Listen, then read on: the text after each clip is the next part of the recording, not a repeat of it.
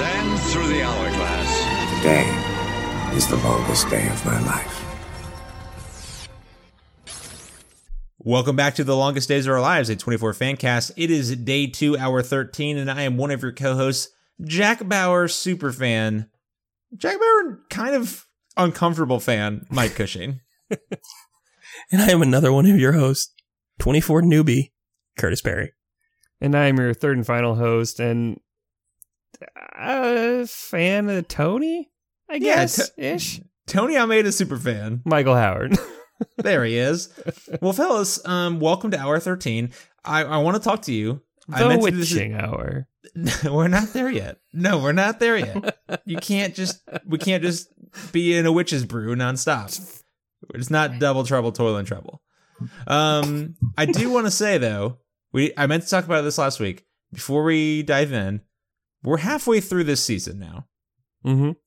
I know in season 1, obviously the show was shot as almost 2 seasons, 2 half seasons.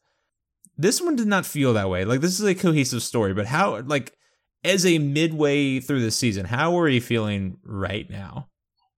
I feel like things are about to change in a big way, but I don't know how. And Curtis, I'm curious how you think the season's going to take a hard right turn. I'm hoping that because they had the whole season, we're going to get our charismatic villain pretty shortly here. That's the one thing I'm missing from this part of the season that we had last season with the beloved Prince Ira. Shall he rest in peace? Rest in power, Ira. You man. So yeah, I think maybe we're gonna give Jack a nemesis, and I think we'll find out maybe who it might be by the end of this episode. Yeah, I think so. Yeah, because we don't really have a big bad right now. No, we don't. And that's even the kind of thing, like, Syed Ali is not an equivalent to Ira Gaines. Ira Gaines was such a perfect, like, TV villain. Well, and then even above Ira Gaines, you had what were they, Russian? Ukrainian? Well, we didn't even know about them until the second half of the season. And they were not able to be Jack's counterpart, really. Ira was able to play that role. And then these guys came in, that's just this revenge plot that didn't really go anywhere. But yeah, I need that anti-Jack. They tried to make it Nina, I think, but it's not really working. Ira had Jack's number the whole time and just wouldn't take Jack's shit and like had him under his thumb and like up until he didn't. And that was great. Like, but no one has that on Jack this season, which is upsetting. But yeah, just a little bit. So yeah, I'm hoping it gets better. I don't want them to make me try to respect Marie Warner as a villain or nemesis, because she's just annoying. So yeah, let's get to something more interesting here pretty soon. Curtis, I do have some spoilers. The whole Warner family, they're going to try to make you respect them. And I want you to fight the good fight and do your damnedest. Curtis, really dig deep and try to not respect anyone in the Warner family. This is good. I think I can pull it off. I'm going to do my best. All right. Well, fellas, welcome to the 8 p.m. hour. We open up. It is 8:02, and Jack takes a call from Tony Almeida to brief him on the situation at the airport because Jack and the CTU assault team are about 10 minutes away from the airfield. And Tony gives him some information about linking up with the assault team on the south side of the airfield. And we see Kate Warner, Marie's sister, who was recently outed as a real piece of shit terrorist. She looks very upset. And Jack, of course, rather than focusing on the mission at hand, asks about Kim and what Tony's doing to find out about her situation. Yeah, and Tony, what is he supposed to do? He just says, we haven't heard from her, so I don't really know what you want me to do. Tony told the truth. Yeah, he did. He said we have every available asset looking at Kim. No one's available. There's a goddamn nuke in LA, so no one is looking for Kim. Yeah, he's basically like, I told the sheriff some stuff, so...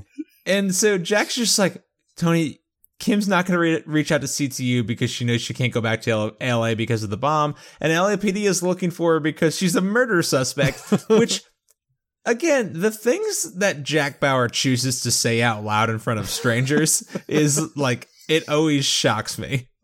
Like, he just, and like, to her credit, Kate Warner does not respond to this at all. Like, she knows that Kim has been in trouble, but just know that she was suspected of murder.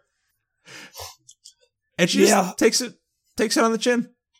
Yeah, I mean, she's having a day, though. True. I would say I feel like she's wrapped up in her own stuff a little bit, which is, I'll say, understandable, even though I was like, come on now, Kate. Yeah. Well, so Kate takes that one on the chin, and Tony just says, so Jack says, it's up to CT to find her because Kim's not coming to us. So Tony says, I'll do everything I can to find her. And then we see Kim walking back to Lonnie, played by Matt. I want to say Matt Dillon. Kevin Dillon. Kevin Dillon. one of those Dillons. The bad Dillon. He walks to Mr. Dillon's cabin, and obviously and the first thing she says is just whining. Yeah, she's. My notes were obviously she's complaining about the anything, everything. So she lets out a grunt of pain, and Lonnie's just says maybe you should go see a doctor, but Kim just once again says, I can't go back to LA because of the cops. The cops. Okay, also, from what we find out about Lonnie later, he's like this basically prepper that wants to live off the grid in the middle of nowhere. Mm-hmm. And his suggestion is to take her to a doctor. Like, yeah, it's he doesn't have first aid kits available. It's a weird thing that this show does where they have to represent Lonnie as a normal human being for right now, but everything we learn about him later is just, oh, right. But we have to get to the moment of actualization that really ignites his character. I have met people like Lonnie before though, and they are like Lonnie, the real Lonnie at the very beginning. These people don't hide it. Well, that's what I'm saying, though. For the show, they had to do the reveal. Right now, Lonnie is just a hunter in the woods. He has a cabin. He's a cool dude. Yeah. He's Ron Swanson right now. It's not until probably minute 36 that we find out Ronnie's true underground colors. Hey, guys, I'm going to give some praise to somebody you don't think that I like very much, because I don't like them very much. But I'm going to give some big ups to Kim here. In this scene? Yeah. Okay. So Kim's been with Lonnie for 10 minutes now. Mm-hmm. And she has only revealed that she's a murderer, that she is, being accused of a crime she didn't commit. She didn't tell him about the nuke yet. There's a... And give a hand. 5 whole minutes. She didn't say the cops want me for murder. or that her dad works for CTU. She didn't say, the cops want me for kidnapping, murder, running a cop off the road, leaving my paralyzed boyfriend in the police car. And she didn't say any of that. She just said, people in LA want me for something I didn't do. She didn't even mention, honestly, she never even mentioned cops. She just said, someone in LA wants me for something. Hey, man. That's the best Kim Bauer can do with a secret. Praise be. So Lonnie doesn't really believe that lasts her for 15 minutes. Shut up, Michael. I was trying. Look, man, I'm trying to do the best I can. Yeah. With Kim. Well, apparently spilling those beans runs in the Bauer family. So Lonnie doesn't really believe her about not wanting to about why her reasons, but he's like, well, I get not wanting to go back to LA, so that's fine. And he leads her to a small little cabin, which is well stocked with firewood and well lit. And we get a tiny clock. It is 8:03 and 40 seconds. Please take a drink. And we cut to the end rock where David Palmer, the president, has apparently gotten tired of watching an old man get tortured on TV and decides to go see it in person. So he walks into... there's no comparison to a live game. Yeah. There's nothing like live. You grab a hot dog. You get the organ player going. Yeah, get your $15 beer and you just post up. You get to see the brat man running around the outfield. It's just a better experience. You get to see the defibrillator race. Yeah. So he walks into Roger Stanton, the now former head of the NSA's interrogation room, and Roger Stanton is hunched over, his head is hanging in his chest, and but he looks decent. He looks okay, but also seemingly asleep, which... He's a sleepy boy. I mean, he's an old man who's been tortured. I would also be taking a disco nap. So David walks in and just stares at Roger, puts his hands on his hips, and sighs. and just asks, like, well, are you willing to tell me everything I need to know? And Roger just says nothing. And David looks at Secret Service agent Teddy Simmons, who's in charge of the interrogation, and says, all right, go ahead. And David turns around to leave, and Stanton says, I knew about the bomb weeks ago. And David says, thanks, Teddy. You can leave. He says, what do you mean new? And what did Roger mean by new? They let everything happen. Yeah. They let the bomb into the country. They were basically, their plan was to track it. With Coral Snake. With Coral Snake. All off the books. And then at the last second, basically take the nuke so that it wouldn't go off. But then they would have control over it. And it seems like more nefarious stuff that we find out later. Go ahead, Curtis. Yeah, no, it's weird. And then, David accuses him of trying to hijack his presidency.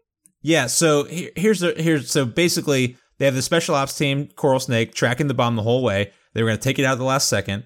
And David, with a very surprised voice and above a middle C, so please take a drink, asked if Roger was starting to start a war with the Middle East. And Sanchez says, No. Your defense policy is just too passive. We need more resources. Which, again, is some real neocon horseshit that...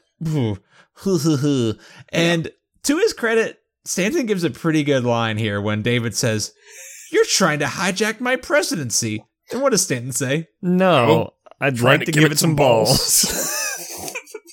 And it's like, we both wanted it so bad. I'm sorry. It's a great line. Yeah, it's just like that old man just kind of like fed up with your horseshit. It's like, I don't want to do that. Some balls would be nice though.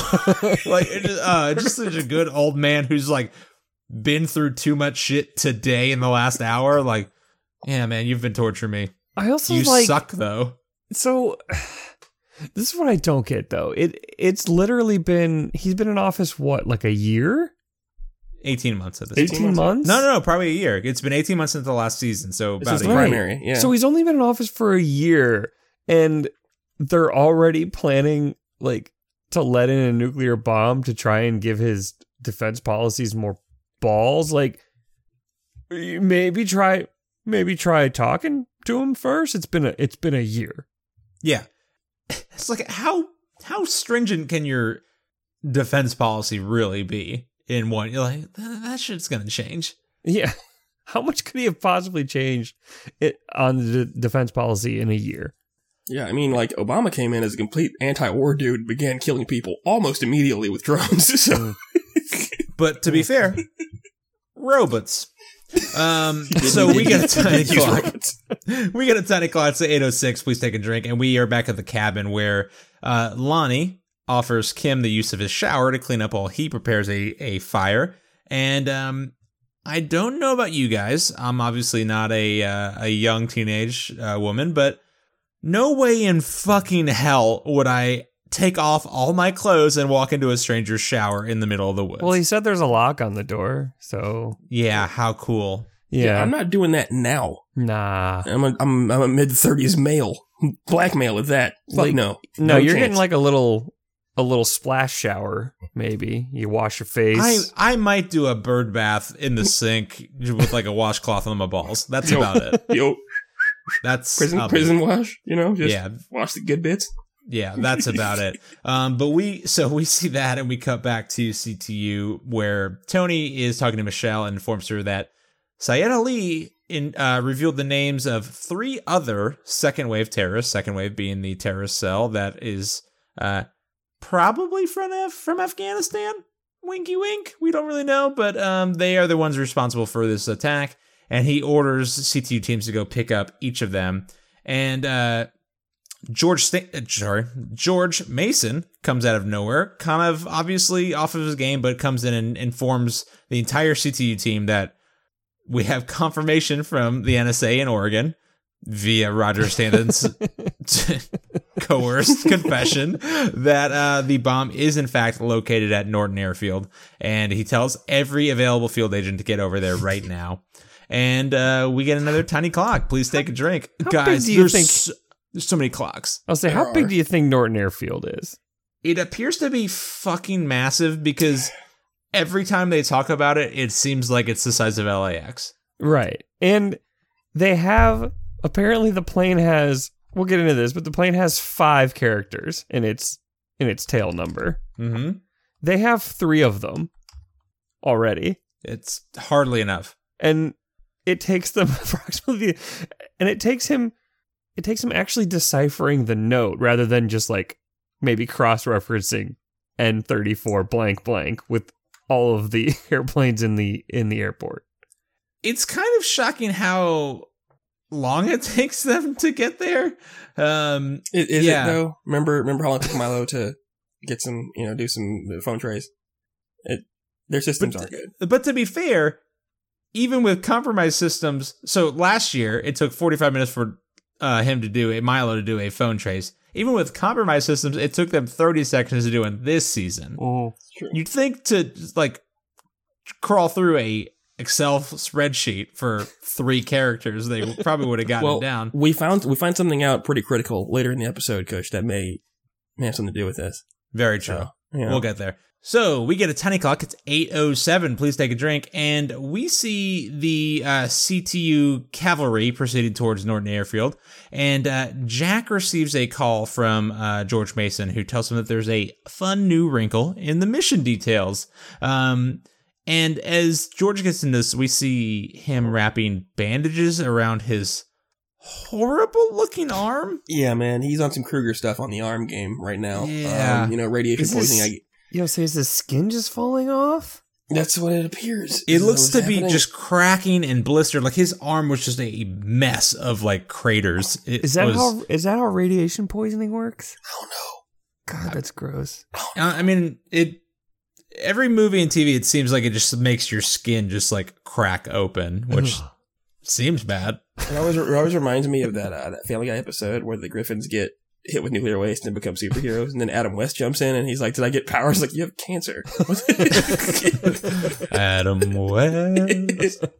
Rest in power. Yeah, indeed. So from Roger Stanton's admissions to David about Coral Snake and their involvement in the bomb, we learned that they wanted to take down the bomb themselves and have since gone dark, and they will brook no interference in anyone coming in the bomb. And since they've been tracking it from day one, they seem best suited to take down the bomb. But George tells Jack that there is a hostile U.S. paramilitary group between you and the bomb, Coral Snake, Colonel Ron Samuel's unit. And by the way, Coral Snake gets described like 3 or 4 different ways in this episode, either paramilitary or like a Delta Force unit or just like an army. Like no one can. The writer's room had a hard time deciding what exactly Coral Snake was. They're everything. Any shady thing you've ever thought of, that's them. Hey, y'all. So I'm trying to decipher this fucking plan here. So what Coral Snake's plan is even if a large group of people in body armor and jackets with CTU or FBI or CIA in them are yelling federal agents trying to stop a nuclear bomb, they're going to kill all of them, secure said nuke, and then go to the president and say, "Hey, we need more resources. Aren't we awesome? By the way, we killed all your resources in there. Please get some." So some more of them too.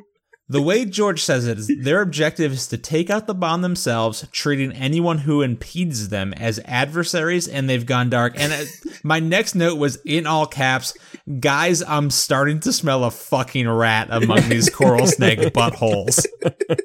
Yeah, this seems odd. It's an odd plan. It's the dumbest plan. Yeah. And so would you say that Coral Snake let second wave set us up the bomb? How are you, gentlemen? Yeah, so I would say that all your airfield belong to us.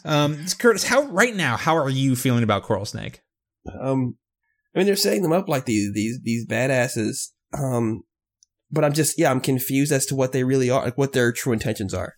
Like, it didn't make any sense to me. It's just like, what is? I mean, if you see everyone as an adversary outside of the terror, like even the terrorists, it doesn't make any sense. Like, how is it accomplishing anything for your group? So at this moment, I was starting to think that Coral Snake was there to take the bomb over. Like, we've all seen The Rock. I was about to say, there it is. Mm-hmm. We've all seen The Rock. Mm-hmm. My brain was like, oh shit. So Colonel Rahm Samuels is just Ed Harris in The Rock. He just wants a nuke to like affect, like, because he also wants to commit some balls to David Palmer's presidency. And he will take a nuke to do it. No, that was my brain at this moment. He just wanted the monies. Ed Harris did. So, he did. Well, his men wanted the monies. Ed Harris wanted some respect. He did want to put some respect on their name.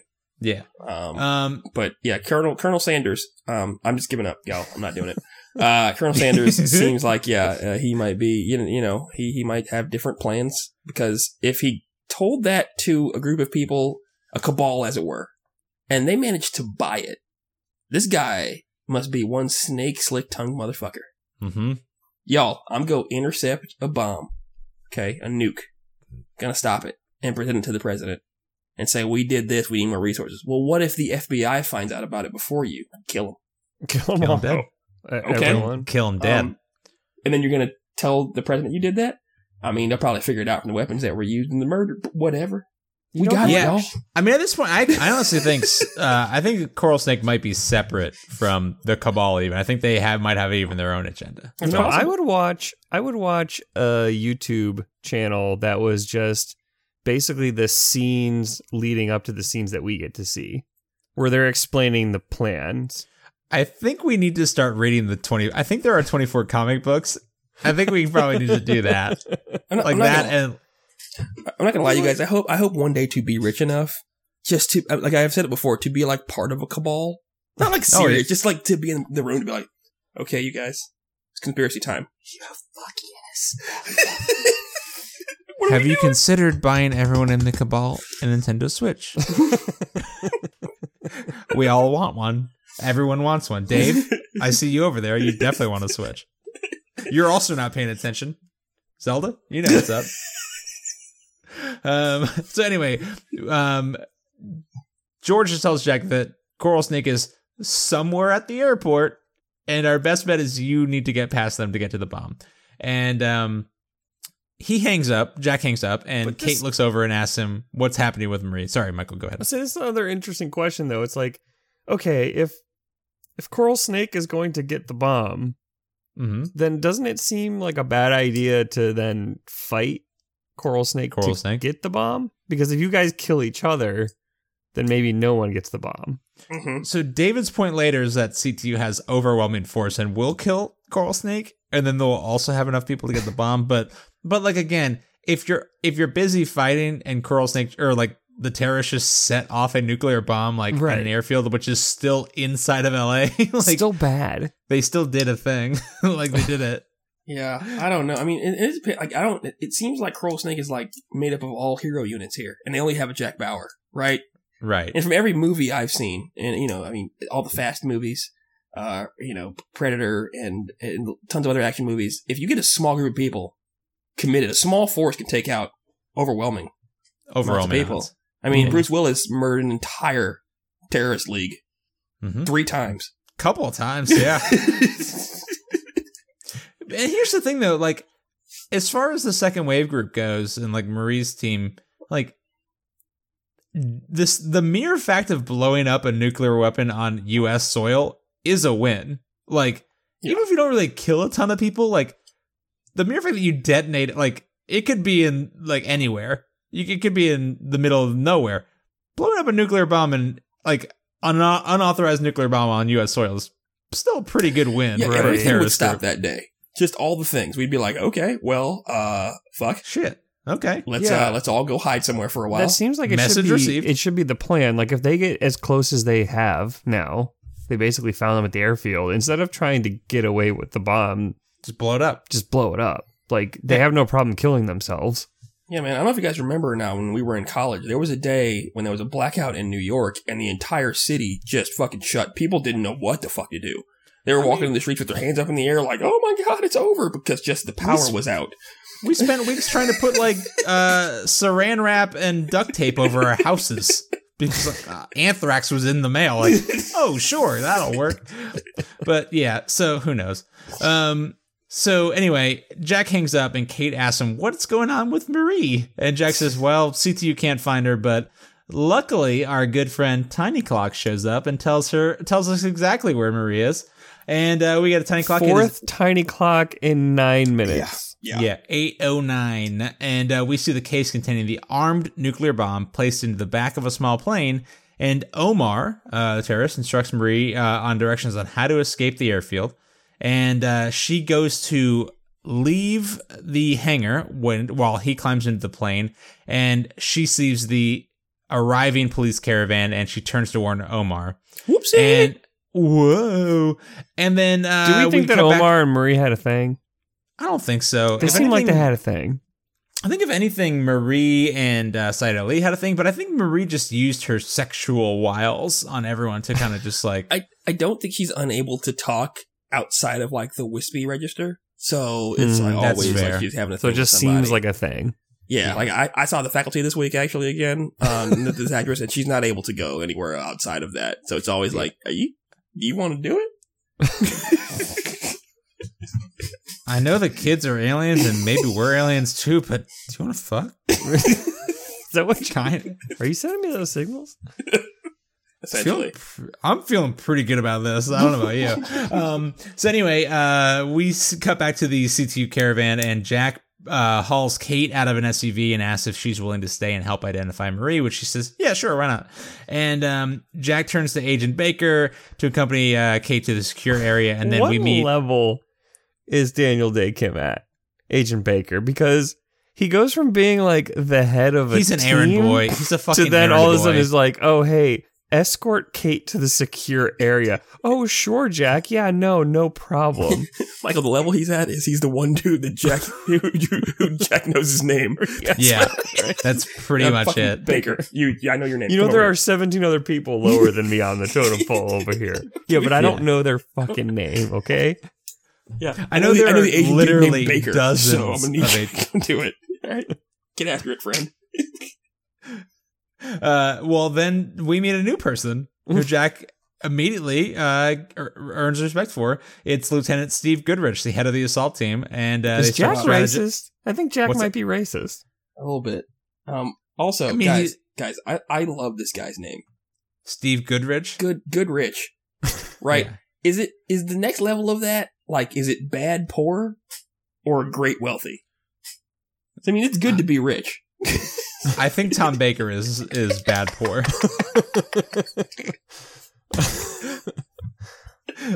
So they start discussing like the infiltration and discussing the profiles of the entire Coal Snake team. And Jack then gathers all of these CTU like tactical agents and briefs them on the situation. We have armed hostiles, big bad airfield, nasty old nuke with a whole bunch of Delta Force commandos hanging out. Which again, Coral Snake gets a couple different descriptions this week.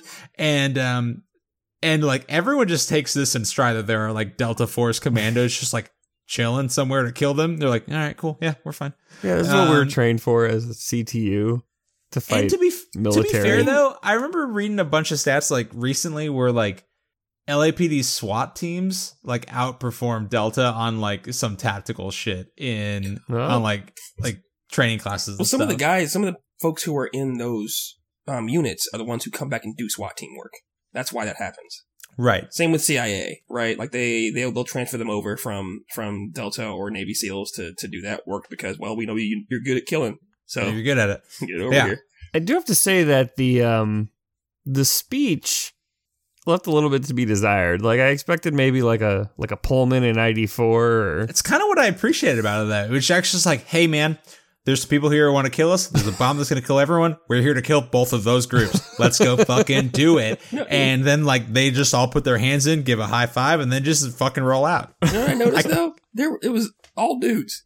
They didn't bring one lady with them on the murder mission. Come on, y'all.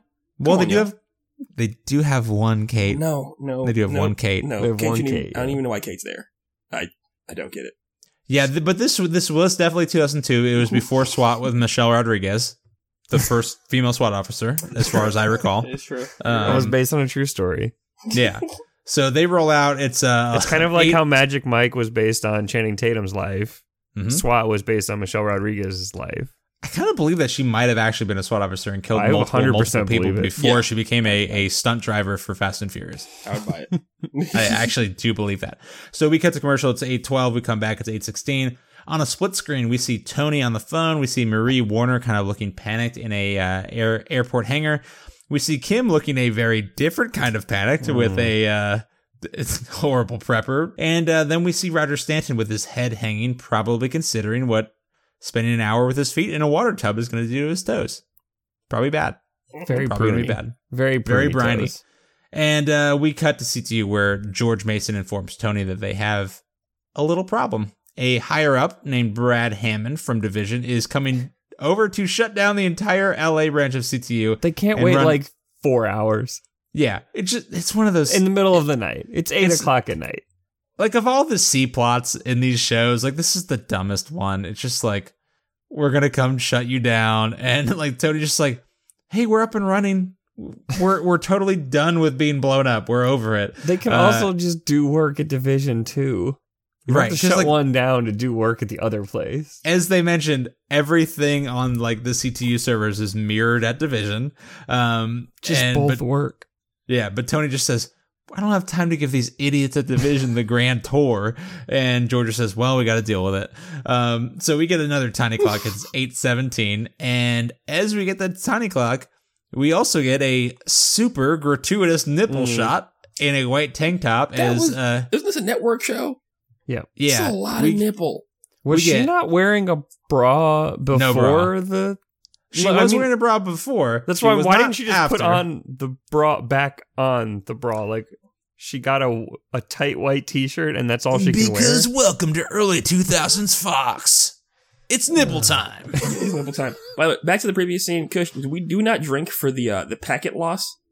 We did lose some packet. Please take a drink. Yeah.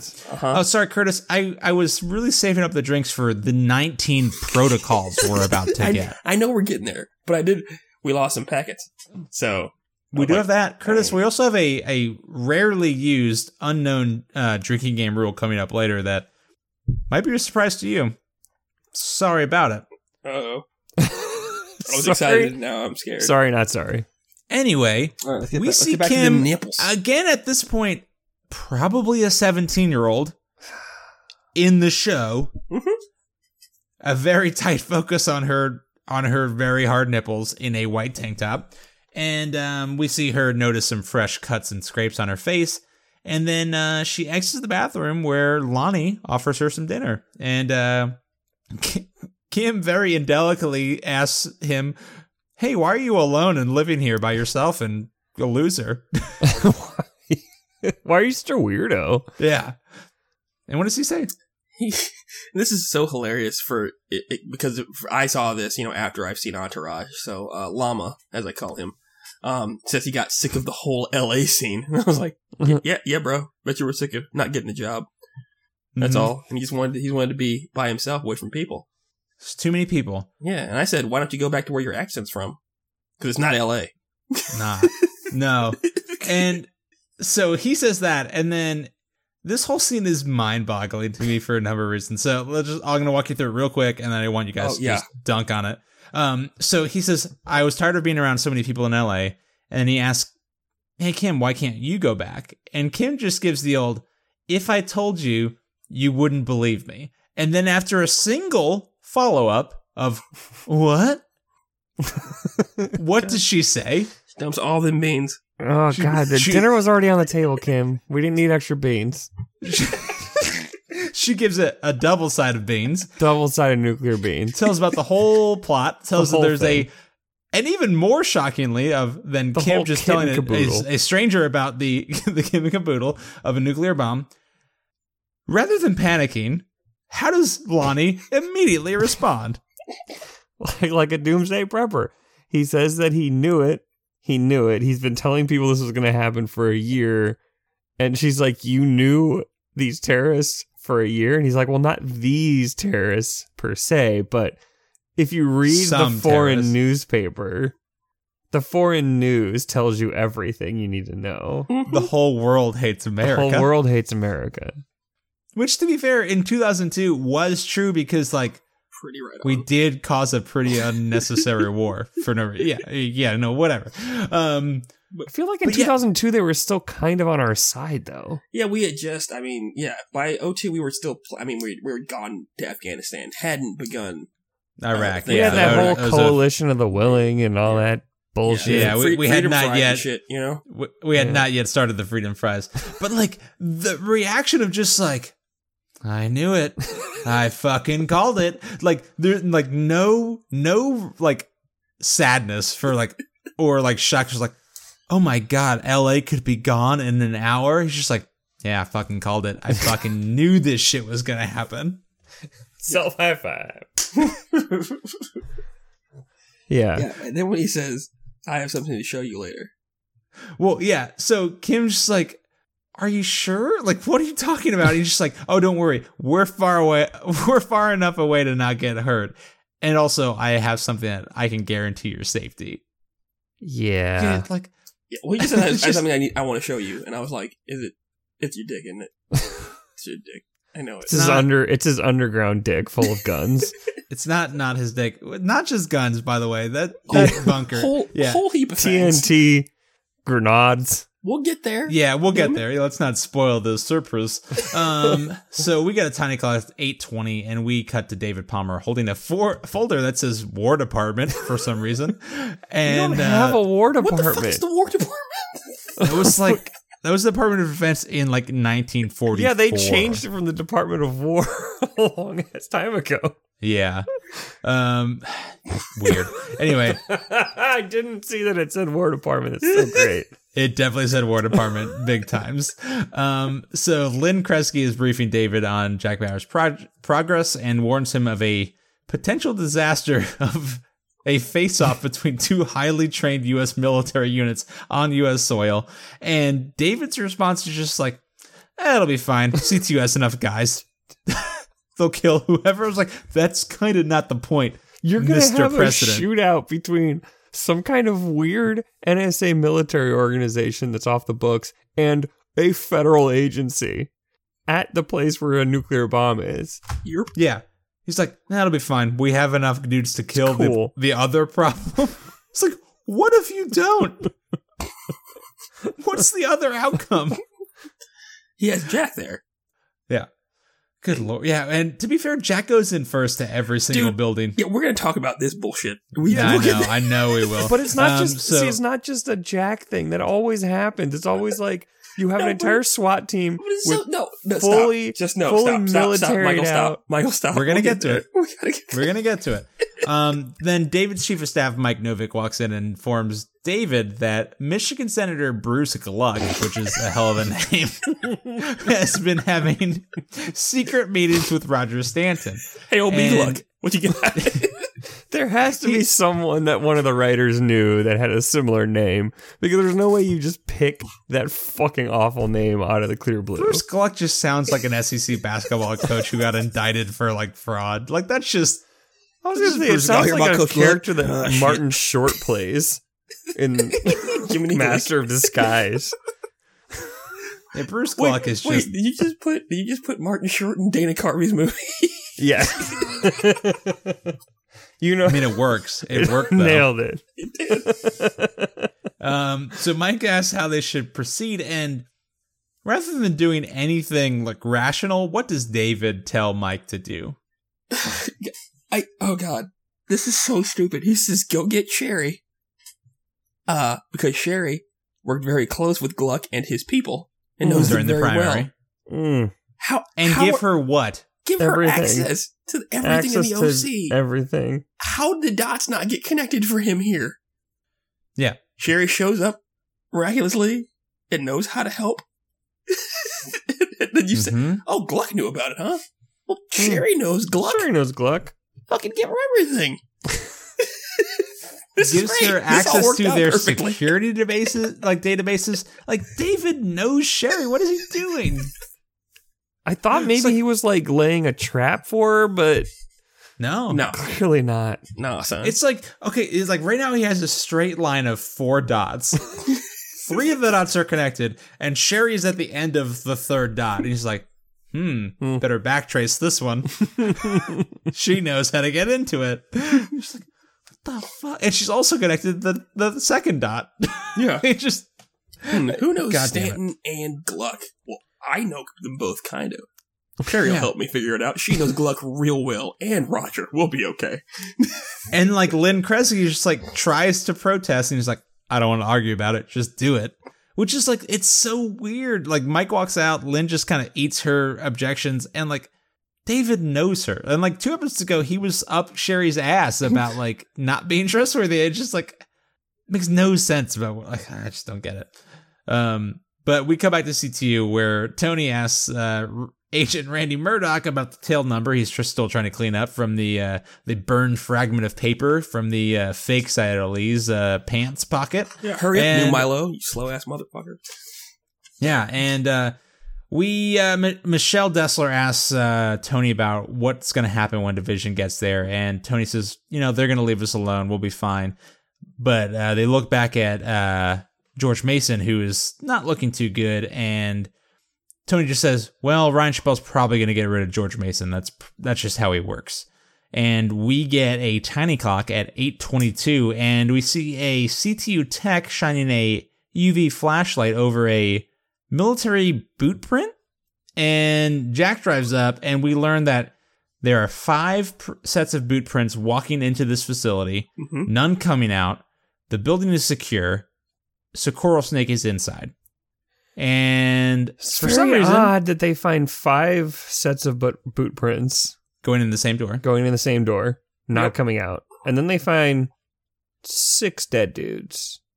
That's it. Well, Michael, you spoiled the surprise, but yeah, great point. Yeah, great point. Buddy. Maybe one of them jumped through the ceiling. Well, but what I don't get though is they found 5 boot prints, 5 sets, 6 dead dudes. But then apparently there was a 7th commando. You keep spoiling a lot. So where did everyone come from? Maybe 3 of them walked like Jawas to hide their numbers. Hey, let's back up. Real quick question for you guys. I am not the biggest. I'm not a complete PhD in science. In all the sciences. But I did have a blacklight in my room in college because, well, I was in fucking college. And you just used it to find jizz. Why the fuck are the brute prints showing up in the blacklight? I assume they sprayed something down. The boots were covered in jizz. They were covered in blood and jizz. Were they covered in spittle or semen? I need to understand like how that, Yeah, no, I just needed to understand, what these guys were doing before they got there. I mean, what kind of party was happening for the Coral Snakes before they showed up, to get this bomb? A lot of piss and vinegar in those boys. Nicely done. All right, now let's go ahead and describe the attack formation for the CTU group into this building, which is just a masterful piece of strategy. It is masterful planning. The kind of shit you see in Rainbow Six. Just let's talk about the attack. I know you want to talk about Michael. The attack formation they decided to go into to breach the building. Gone ahead.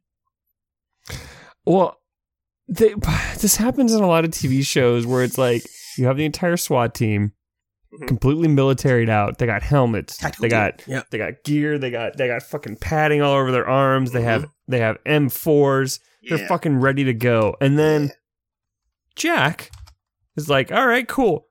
Everybody's clearly ready. I can see you all suited up.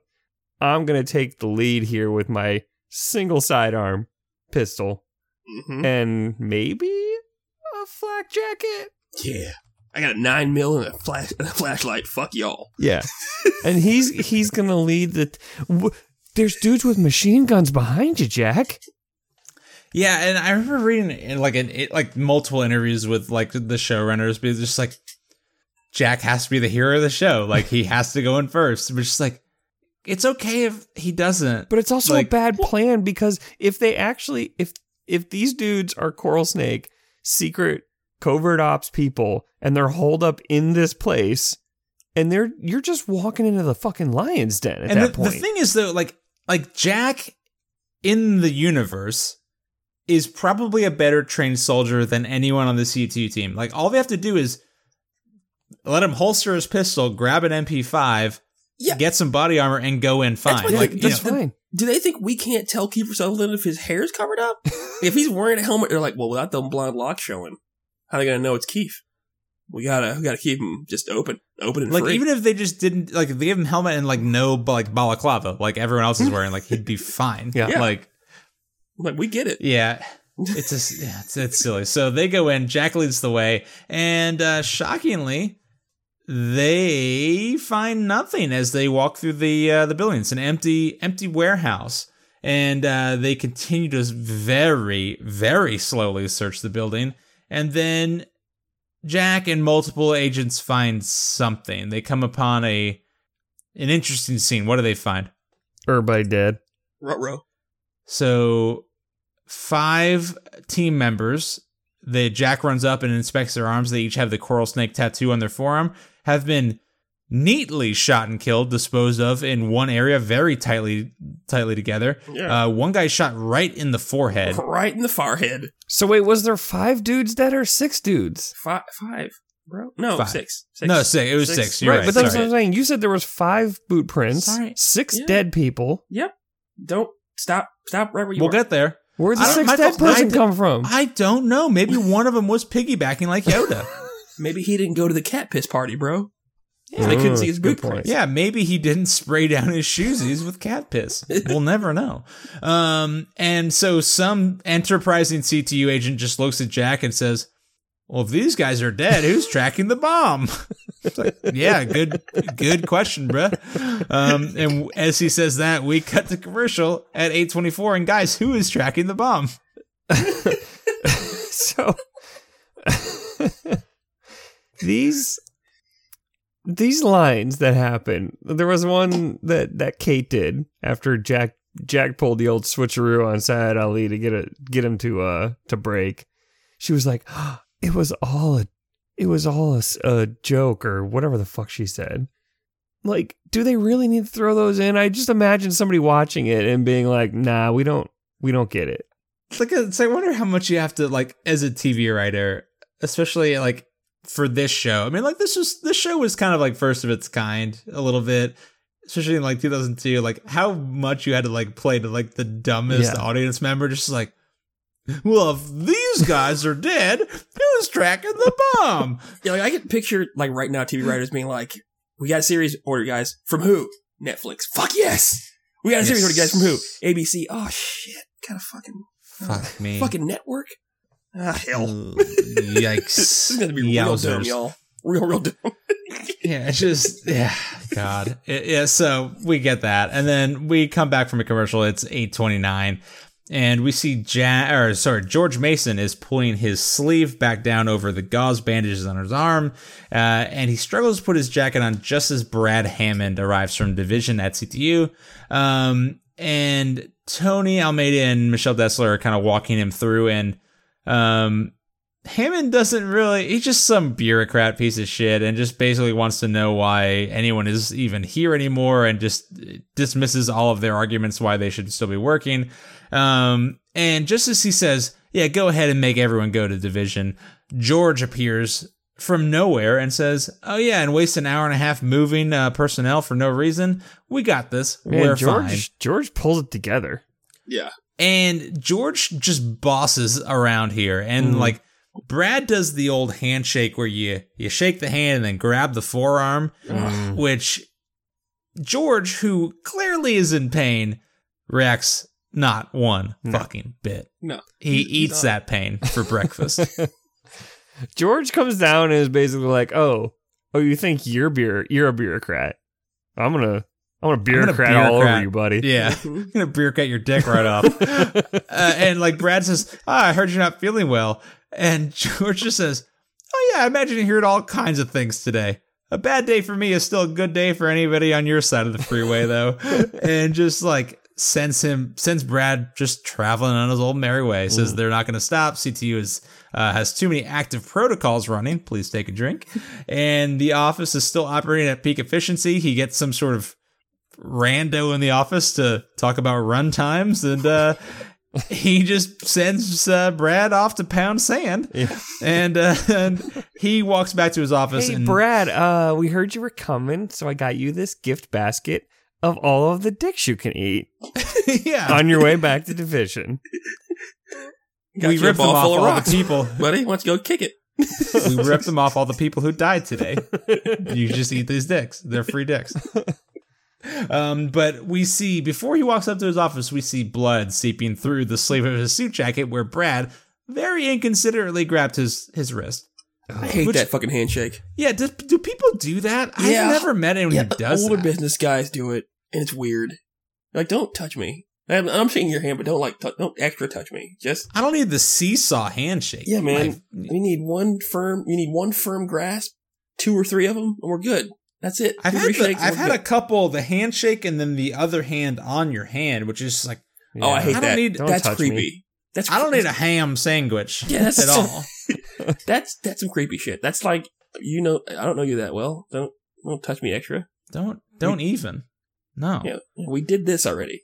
That's enough. We did the one hand. I've said hello. I've learned your name. I don't need anything else. You heard their name. You didn't learn it. If they're important enough, you learned it. But that's fair. Well, we get a tiny clock. It's 8:30. Please take a drink. And Lonnie is leading Kim to the back of his cabin and down a spiral staircase to, presumably, well, we'll learn what he's taking her to. Presumably for everyone except for Kim. Yeah. So Kim looks down the spiral stairwell as Lonnie descends and hesitates. And sure? Lonnie just looks up at her and says the famous words of a serial killer with an underground sex dungeon. Come on, don't be scared. Come on. Yeah, that was all it took to convince her. And she comes on. She just did it. She just went down. Yeah. Secret sex room. And so Lonnie warns her to watch her head as she comes down and shows her his underground bunker. And Lonnie chooses. So I'm going to ask you guys, Michael, what does Lonnie choose to highlight in the bomb shelter? And 2, what does Kim focus on in the bomb shelter? Well, he likes to talk about his coffee. He's like, you got to have good coffee. He has approximately a pound of coffee that he can live on. For the rest. He's going to be set. He's good. I got this. I love coffee so much. I have this whole pound. Curtis, what does Kim see? She sees knives and guns and granadas and dynamite, gas masks. All the things you want to see in a survival chamber. Multiple bomb triggers. I don't know if you guys saw this. There were bomb triggers in that group. At least 5 grenades. It's like a Cranberry song all up in there.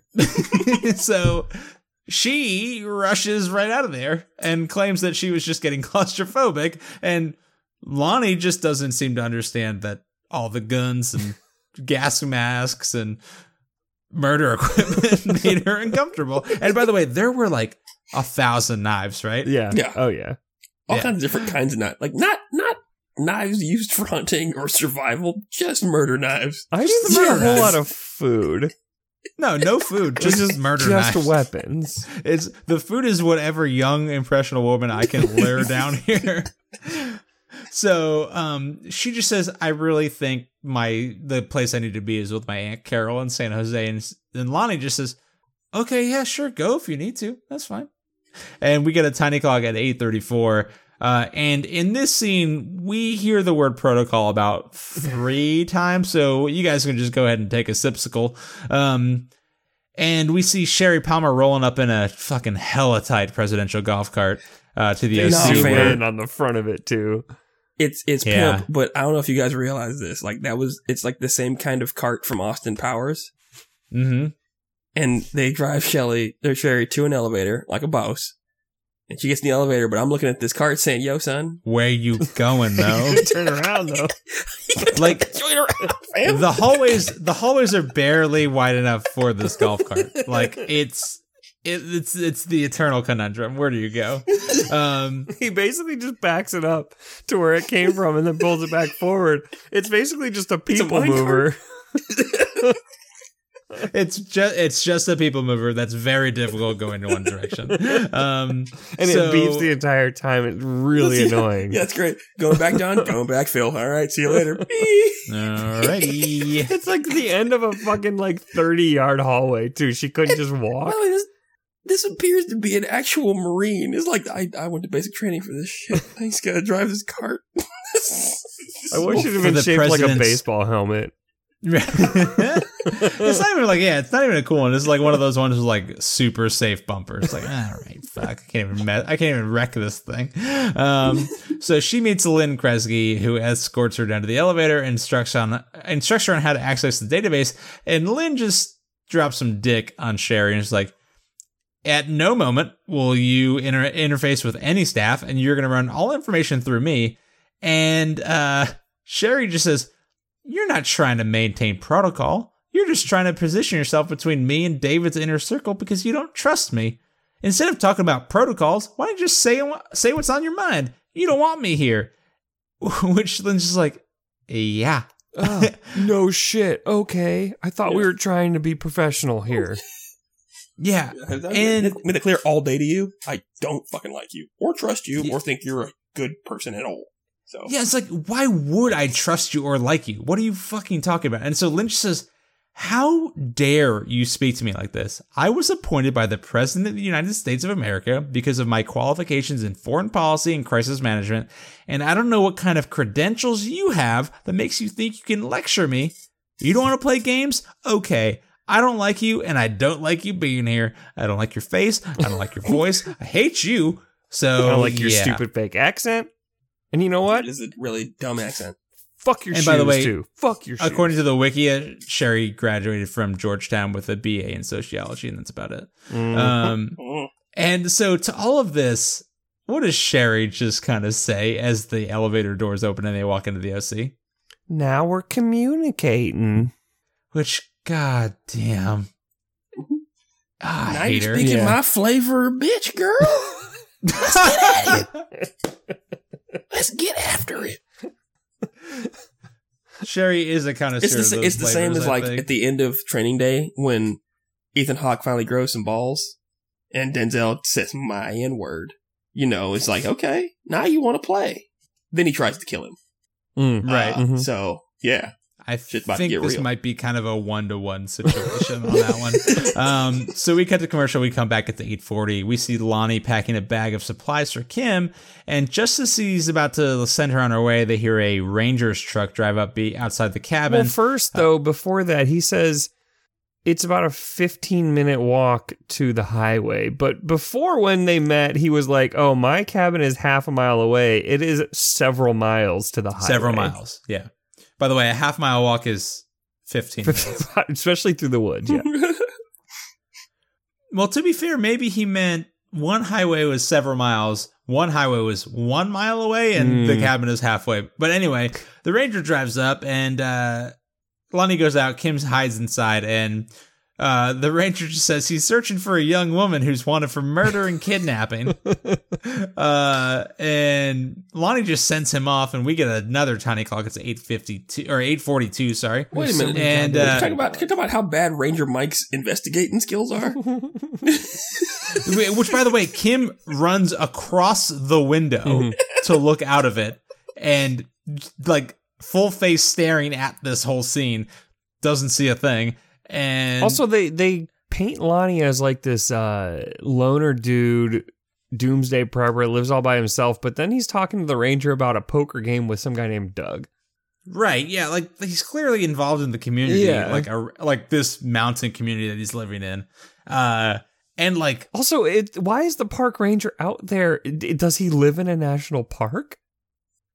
You can't just live in a national park. Listen, man, I have no good answers. I have no good answers for that one. I got nothing for you. Yeah, right. Sorry.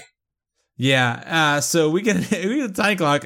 No good answers. We just get this clock, Michael. Sorry. It's 8:42, and Lonnie walks back inside and just basically is like, "Hey, what's all this I hear about murder and kidnapping?" And Kim just says, "I didn't do it. I swear." Which Lonnie's like, "Yeah, okay, that's fine."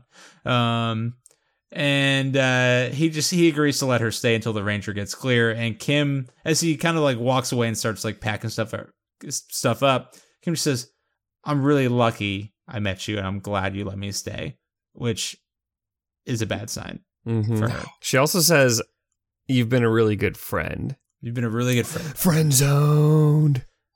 Oh, so fast though. And to be fair, the last person who got friend zoned, which I guess might have been her boyfriend technically, but Miguel did end up with a broken back. Mm-hmm. He just got fucked up, you know? Yeah. Kim. So we get another tiny clock. It's 8:43, and we cut back to the CTU. No, we cut back to the NROC where David is asking Sherry to find out any information she knows about Gluck and Stanton, particularly any meetings at which both Stanton and Rayburn were present.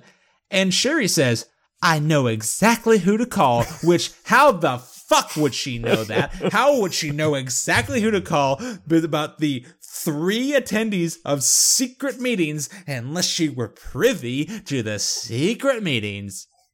A lot of dots, Kush. Too many dots. Bitches, are you? It's too many dots. It's when you have like a couple dots and it's in a line. What do you call it? A line? Like a straight line. It's just like a line, right? Fuck. And then so they're walking down a hallway, and Sherry kind of plays some politics and like compliments Lynn on how helpful Lynn has been with this whole process. Yeah. And she thanks David for permitting her to be back in the OC. And David at first just says, "You're just here to do a job that no one else can do." But then he kind of relents and just like expresses his appreciation for Sherry being there and doing good work. And just as he does that, Mike Novick arrives, and David sends Sherry off, and he tells David that Jack has found all 6 members of the Coral Snake team dead, and the bomb is still unsecured. And where's David's first move now? He goes to talk to Stanton. Goes back to Roger Stanton, yes. They're like, "Hey, bro, those people are supposed to be watching that bomb." Yeah, your insane plan backfired. Who else could have known about this operation? And they have some back and forth, and like Stanton just doesn't know what's going on. And then David says, "Well, someone killed 6 highly trained commandos, and that does not sound like the work of a bunch of suicide bombers." And Stanton looks up, shocked, and what does he say? 6. There were 7. So now there are 2 missing footprints, man. That's all I'm saying. What the fuck? These guys don't have footprints? Okay, one guy was the DD and didn't go to the Jizz and Cat Piss show, all right? And then what about this other guy? One was Yoda, he was walking on stilts? What the fuck? He snuck up in that bitch in another door. Anyway, David is shocked to hear this. But again, beyond footprints and cat piss and Yoda backpacks, how does one man kill 6 people in a tightly grouped situation? One of them shot in the forehead. I don't want. I mean, immediately I said to myself, assume that maybe he was like, he's like, "Hey, I'll take first watch. Y'all take a nap." Well, no. What I said to myself is obviously it's Colonel Samuels who's still alive, right? We haven't met him. We don't know what he looks like. So it's got to be the Colonel. Colonel's an old man, though. Colonel's got to be old, at least 40. Jack's 40. True. He's a 17-year-old daughter. I mean, you know. Jack can do some work. That's true. I'm just who else? Like, he's probably got them all in a circle. Hey guys, we're gonna do good tonight. We're gonna get this nuke. We're gonna do great for the country and get some balls in this presidency. Okay, guns down, hands in. Guys. Everyone, put your guns down. Everyone, put your guns down on the floor and hands in the circle. Talk about it. Hold on, guys. I just want to dance real fast. Isn't that a beautiful sidearm? Look at that, Corporal. Come here. Oh, look at my second. Look at my second sidearm. Look down this barrel. Oh, look at that. I have a Desert Eagle right here with the just does the whole the fucking Neo thing in a circle. Desert Eagle to 7 rounds. Got 'em Curtis, all. Good point. Got them all. Saves one for himself. No, interesting. Anyway, we got a tiny clock. It's 8:45. I don't really think he could have killed all 6 of them, though. I'm still not on board. Unless they're trying to create a badass for Jack to go after. Right. Well, a mission accomplished. We got a tiny clock 8:45, and just as Tony is telling someone that The airfield is too big to search quickly enough to find the bomb. Agent Randy Murdoch comes in big with the CSI bullshit. And we learn that there are 2 possible tail numbers for the plane. N34G5 or N34G6. Like a G6. Like a G6. Sorry. Oops, it's G5. Who's still copping a G5 these days? Oh, it's O2. That's bullshit. Bunch of sad ass motherfuckers. So the plane is in hangar MD7, which it seems like a big hangar for like one plane, but anyway, Tony phones this information to Jack, and we get a tiny clock at 8:45, and the CTU team sets off in pursuit towards hangar MD7. And we cut to hangar MD7, where Marie is walking away from a delivery truck, another one, with another person that we have not met, which the truck drives off as she enters a side door marked MD7. Well, I assume it was the third dude that was there with her and the nervous Omar. boy. No, her and what at the end of last episode when her and Omar were doing the bomb thing. When she walked in, there was a third dude. So it would have been the nervous boy from the truck earlier, right? Presumably. Yeah, I guess so. Yeah. And here's the thing, y'all. I mean, I'm assuming we're gonna get there, but just understand that if there was a nuclear device in an airfield, I would assume that our federal government could set up a blockade so nothing leaves that airport. Yeah. On the ground at minimum. You think they'd have satellite photos? Just nothing. Their interest is in it's a secure location because it's an airfield. Mm-hmm. Nothing should leave it. But I mean, earlier Jack told LAP to shut down 10 square blocks within like a minute, and presumably that happened. But this one was like, we're just gonna go full force at one point, and then they went out the back. They got around us. Though. Damn it! Yeah, that's dumb. It's a dumb one. I do a better job at setting. I mean, I think anybody can do a better job setting this up in a video game to just say, "Hey, let's cordon off the whole area and then send a strike team."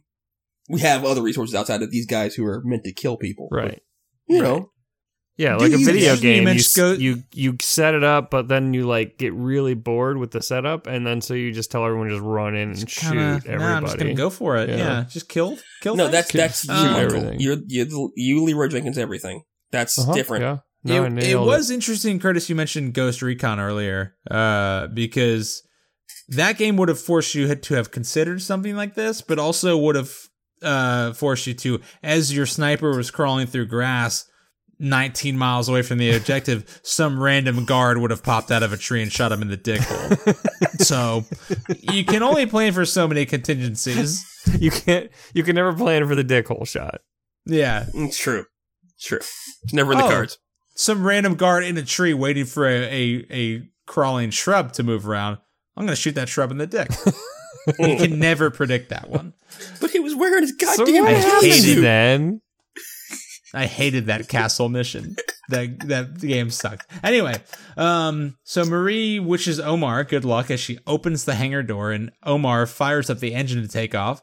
And as he taxis out of the front and down the runway, Marie walks out the back. And Jack's caravan arrives just in time to pursue, and we get a thrilling chase scene as Jack orders a team to cut off Omar's takeoff, and they set up shop really far away. A full mile down the runway, Mm-hmm. I think. Yeah. They're just hanging out. But Jack climbs up on the roof of the Humvee that he's in and manages to shoot out one of the tires in the plane, preventing takeoff, and then shoots Omar himself in the arm. And little known rule, so Omar kind of powers down the plane. He comes to a stop right in front of the police blockade.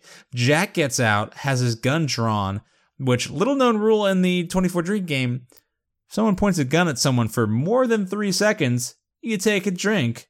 And if the gun goes off, you take another drink. So he had this gun pointed at him for I thought seconds. It was you have to drink the entire time the gun's being pointed at him, and then if he fires the gun and kills him, then you have to finish your drink. Yeah, well, I can't sustain that level right now, my friend. So Jack he approaches the plane, they apprehend Omar, and he sees a box containing the nuclear bomb real quick, in the guys. back of the plane. Real quick.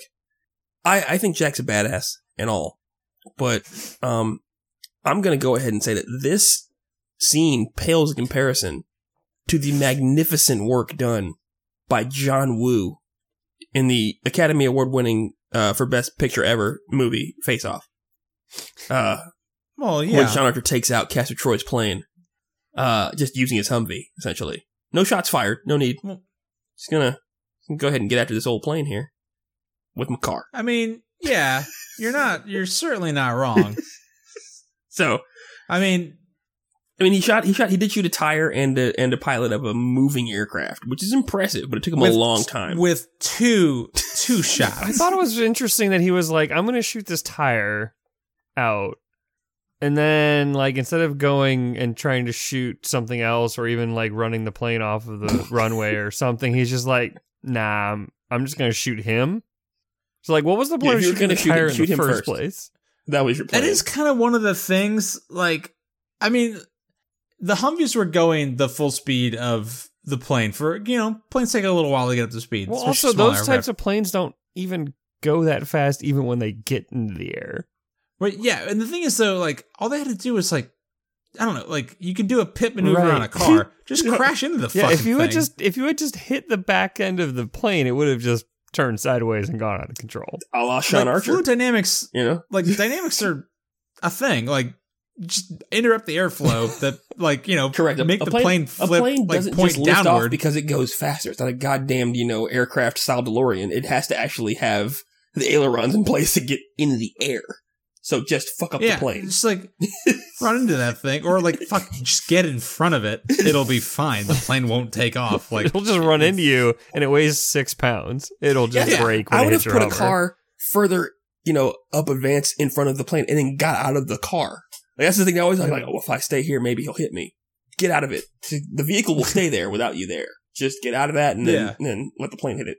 Game over. Like literally, just put a Humvee under the wing. It won't take off. Like it just won't, because that's how air works.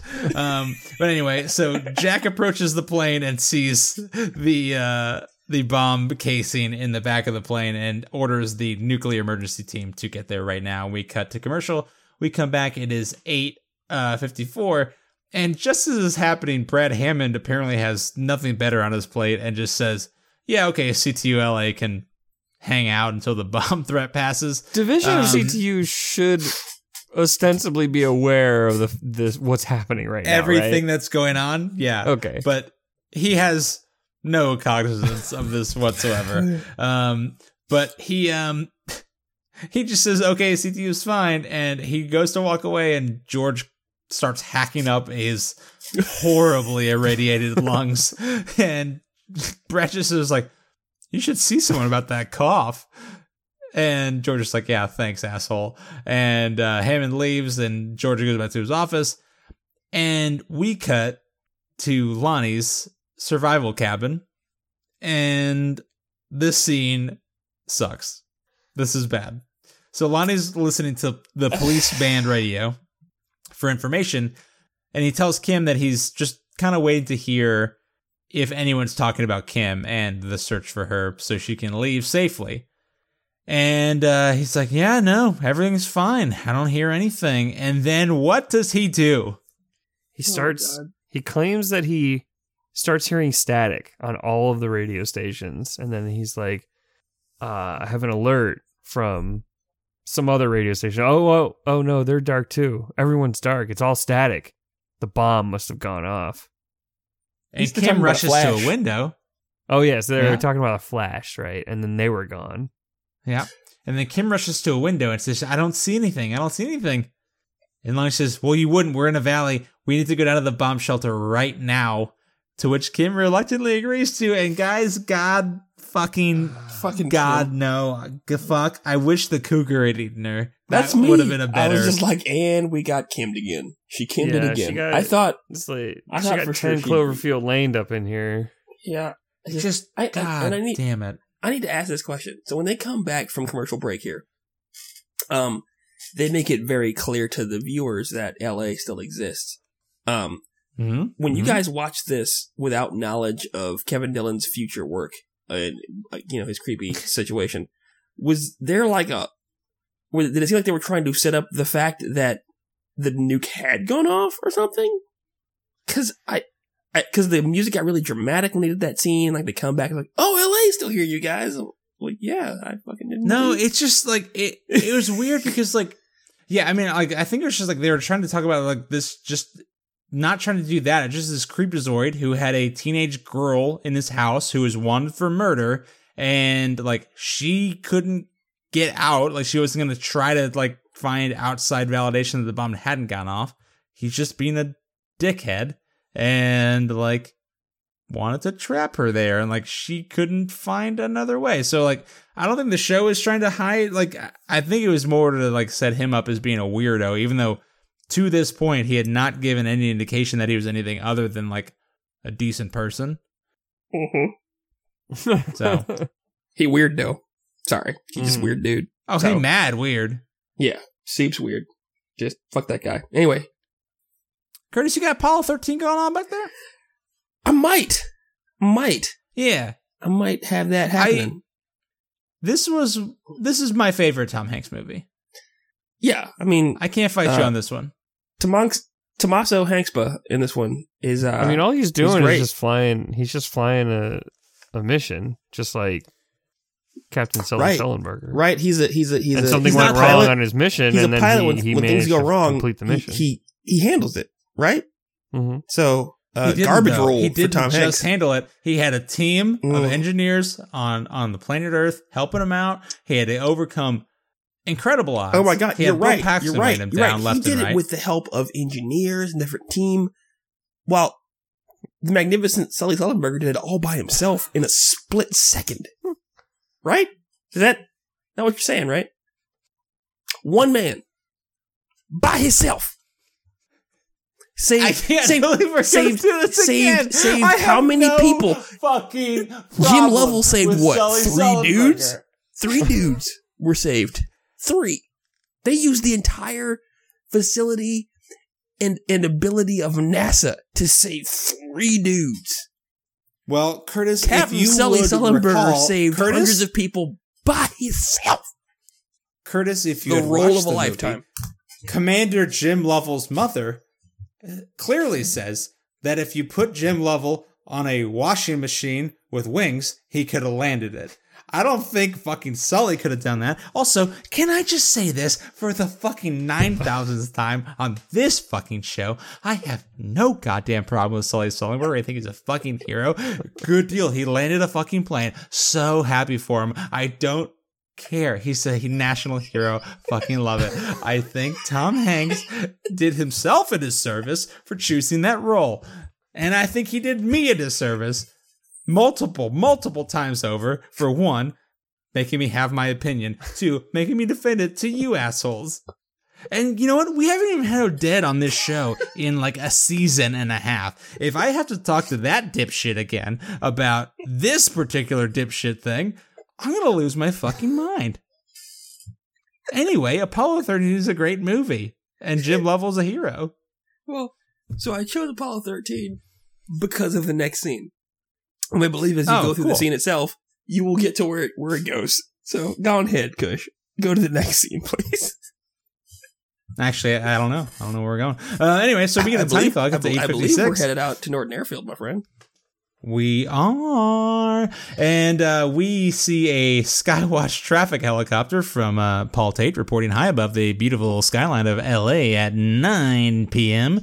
And at the airport, the NEST team, the Nuclear Emergency Strike Team or something, takes over the bomb, trying to disarm it. And they do not look optimistic about the situation. Nope. And they do not look optimistic about the situation, and Jack orders that they clear the runway so that he can fly the bomb out of LA. And as soon as he says that, I'm surprised he didn't give the job to Baker. To be honest, is this where Chris Nolan got the idea for fucking Batman? Dark Rises. It's where the 10 Cloverfield Lane came from. It's where Batman came. Everything came from 24. Yeah. So 24, I feel like, is a surprising genesis for a lot of really bad, like, late 2000 ideas. Is that where the dude watch 24 and say, hey, let's make a movie where Liam Neeson gets chased by wolves? How'd you get that from Kate and the Cougar? Don't ask the question, just make the movie. Just make the movie. Also, give him a lot of tiny airplane bottles from the airplane wreck, and he could just punch them to death. That's pretty good. So, just when Jack says, let me fly this bomb out of LA, what happens to the bomb? Some alarms start going off. The beeping starts getting closer and closer together, making it sound like this bomb's about to go off. Mm-hmm. They say it's been programmed to speed up when tampered with. Mm-hmm. And they have a pretty serious moment of panic. Everyone's freaking out. They think they're all about to die. And then one of the techs just looks at the bomb and reaches for a panel on the bomb. And another guy says, don't do that. It'll explode. And the guy just kind of gives him a jerk off look and rips it off the bomb. And what happens? Nothing. Houston, we have a problem. So either this one of two things happened. Either nothing happened and it was a decoy bomb, or the bomb went off, killed everyone, and everything that happens from now on in the 24 universe is Jack's last things he sees before he dies. It was only just a dream. You think we're in a nuclear bomb superposition, exactly, where everything could either be alive or not alive. Yeah, we're actually, because Jack was so close to the bomb that basically Jack has gone supernova and he is now fusing everything together. And what if he went Super Saiyan? I hear what you're saying. Don't go there. You guys aren't. You don't have to do this. We don't have the nerd credentials. No, you don't. Just don't. Sorry. Michael certainly does not. I at least know the word that I said. Michael does not. So basically, we learned that the box holding the bomb was a full-on decoy, but had recently held a nuclear bomb. So this is not the bomb. That's not how. It is just a decoy, which but there is a don't know bomb. how they had the time to prepare a fully functional-looking. Pretty sure that's not how bombs work. They could have Second removed the isotope that had been weaponized. But which, to be fair, someone could have a dirty bomb right now. That is true. Yeah, rather than a full-on nuclear warhead. The bomb, though, like the bomb itself is creating nuclear fission to have an explosion. So they need to trigger and all that good stuff, and that appears to be there. So it seems like what the other person has is the nuclear material needed for the bomb. Well, no, from what they have, from what it appears, like basically the readouts that the Nest team got were that the container had recently held the bomb. Okay. So the bomb itself, whoever Marie gave it to on the truck has the bomb. It just the container was still reading as a nuclear container. Right. Once again, I would like to believe, and we live in cities that have rather large airports. Betwixt O'Hare and Jackson Hartfield, and I would hope to God, that with our police forces and the feds, they could lock them bitches down and say, hey, we heard there might be a nuke here. Let's not let any trucks out. Just in case. Well, I mean, we don't know for sure that the truck got out. Could still be there. We got 11 episodes left, son. Pretty sure that some bitch gets out. You're thinking that bomb gets out? Okay. Yeah. Interesting. Well, as we hear that, Jack looks kind of around in horror, and we see the CTU team in the LA office get the news, and they begin to look slowly panicked. And as we learn that, we see David Palmer walking down the hallway and then enter Roger Stanson's interrogation room. And without missing a beat, he just says, if there's something you haven't told me that could save lives, tell me now. And we continue to see some split screen stuff going on. And as David confronts Roger and lays everything out that happened to him, Coral Snake dead, the bomb being a decoy, tell me what you know. What does Roger Stanton say to end the episode? Ask Sherry. And then David looks very concerned about this. And Roger says, Sherry, she's the one you want to talk to. And I couldn't tell if David looked worried or like just angry that Roger would even bring this up. But my one question is old Teddy Simmons going to get some laughing time with Sherry? It might be. David we looked cut like to the guy 8:59 and 59 seconds. David looked like the guy at work. You know the guy at work who, when confronted with the fact that he may have fucked up or missed a date, gets real defensive with you. You know, hey, do you got that thing done? Well, fuck you. I'll get done when I get done. That's how his face looked like. No, Sherry. What did you say? Yeah, you know who she is. You knew who she was before she got here. Mm-hmm. And you let her win again. That's the thing. You done it again, David. David's known who she was the whole time. Yeah. Mm-hmm. Like, I like this like constant shock. I like she can't betray him anymore. Like she shouldn't be able to betray him. Like he should know all of her shit. Yep. And I feel like what's gonna happen is David's gonna waffle because she's the mother of his children. But Lynn's gonna be like, "Oh, I think Teddy needs some laughing time. I think Theodore needs some time to deal with Miss Sherry here." Do you think David would consent? I don't think he can break Sherry. I think he's tougher than Roger. Sherry is 100% tougher than Roger. But do you think that David would ever consent to have her interrogated? Do you think David is that strong? Because I don't think he is. No. I think she'd have to do it herself. Lynn would have to tell Theodore to do it himself. That's real. She'd have to kind of break protocol and just do it. Because David's a punk. He's a liar and a punk. Okay. That's the end of the episode, bro. Well, Kirsch, what do you do? Nothing more. That's it. We cut to 8:59, 59 seconds. Curtis, what do you think is coming next? Do you think David is gonna? How do you think he's gonna come at Sherry?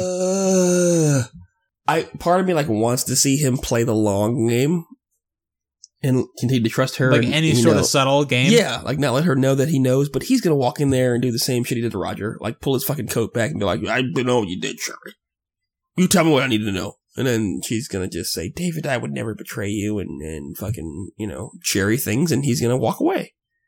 But I think Lynn's gonna take care of the business. I think Michelle's a mole. I don't care. I just don't trust her. I really don't. I don't like to face that much. Fair. Okay. Well, I think some obvious plot points that are coming up. The Colonel. We're gonna meet the Colonel. The Colonel. Mm-hmm. I think the Colonel's gonna be a couple episodes from now. We got Curtis, to your point, we got a couple hours left. But so Kim is obviously now in a room with multiple guns and grenades and a serial rapist. That one's there. Marie is still on an airfield that contains Jack Bauer and murderous Jack Bowers. That's her cross to bear. Where do you think those are gonna how do you see those things coming to a head right now? Well, so they haven't brought in Papa Warner yet, so they can't get all the Warners together to annoy me fully for an episode. So I feel like Marie's gonna make it out of the airfield along with the nuke, and they'll find a place to try to detonate it a different way. I don't know. Oh god, it's so terrible. If it was just the Colonel and the nuke, I'd be fine. But add Marie in, I just get really bummed. It's sad. Yeah. We're gonna find out who. There's gonna be another mole, because somebody has to be telling Korosnik what's going on, as well as the terrorists. So I think something's happening still inside the government itself. I hope the Colonel is someone that we know. So the Law and Order theory works for me on this one. I hope it's someone I've seen in other things before. If it's Ice-T, that's perfect. I'll take Maurice Duarte, for sure. actually, as Colonel Sanders. Samuel. Whatever your name is. I don't care. Yeah, it doesn't matter. Yeah, no. But I want a big bad setup in the next couple episodes. It's going to get really boring. Because we're at the point now where it's okay, we're still searching for a bomb. And now Kim is trapped by not a cougar, which is interesting, but a dude again. So it's last season, but minus Terry. So, yay. Yeah. Yeah. I'm not looking forward to the next episode. It's not great. How do you... So Marie Warner... Mm-hmm. So she kind of sent Omar off to get dead. Yeah. Where do you think she goes from here? And why didn't Omar have a cyanide tablet or some kind of escape plan? Yeah, Omar did not have the luxury of, like, he just had to get shot and then go to jail for life. Yeah. Like, I mean, he was willing to die for his cause, I guess because his mission was to be exploded.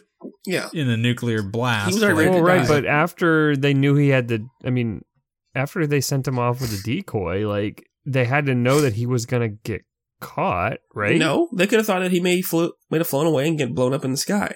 They don't know. I mean, this one definitely seems like kind of a last-second sort of decision. I think it was mostly just like, he didn't get a cyanide capsule, which, like, he was always supposed to die, and then they called an audible at the last second. But so were Syed Ali and his partner. They were in L.A. They were gonna die when the bomb went off, and they still had cyanide tablets. Someone tells me Syed Ali was supposed to get the fuck out of there because he had at least 2 hours to leave L.A. Which I don't know how traffic works. Probably not enough time to get. Well, if you take the 405 to the 10, you might not get out in time. You know how you get out. You don't know. Well, fellas, I think that's going to do it for us tonight on The Longest Days of Our Lives. Thank you for joining me.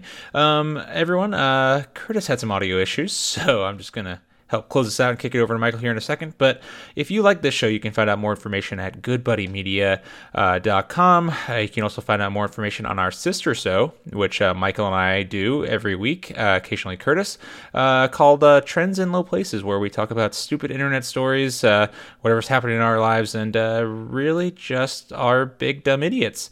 So yeah, if you like this show, you'll probably almost certainly like that one. It's pretty similar brands of humor.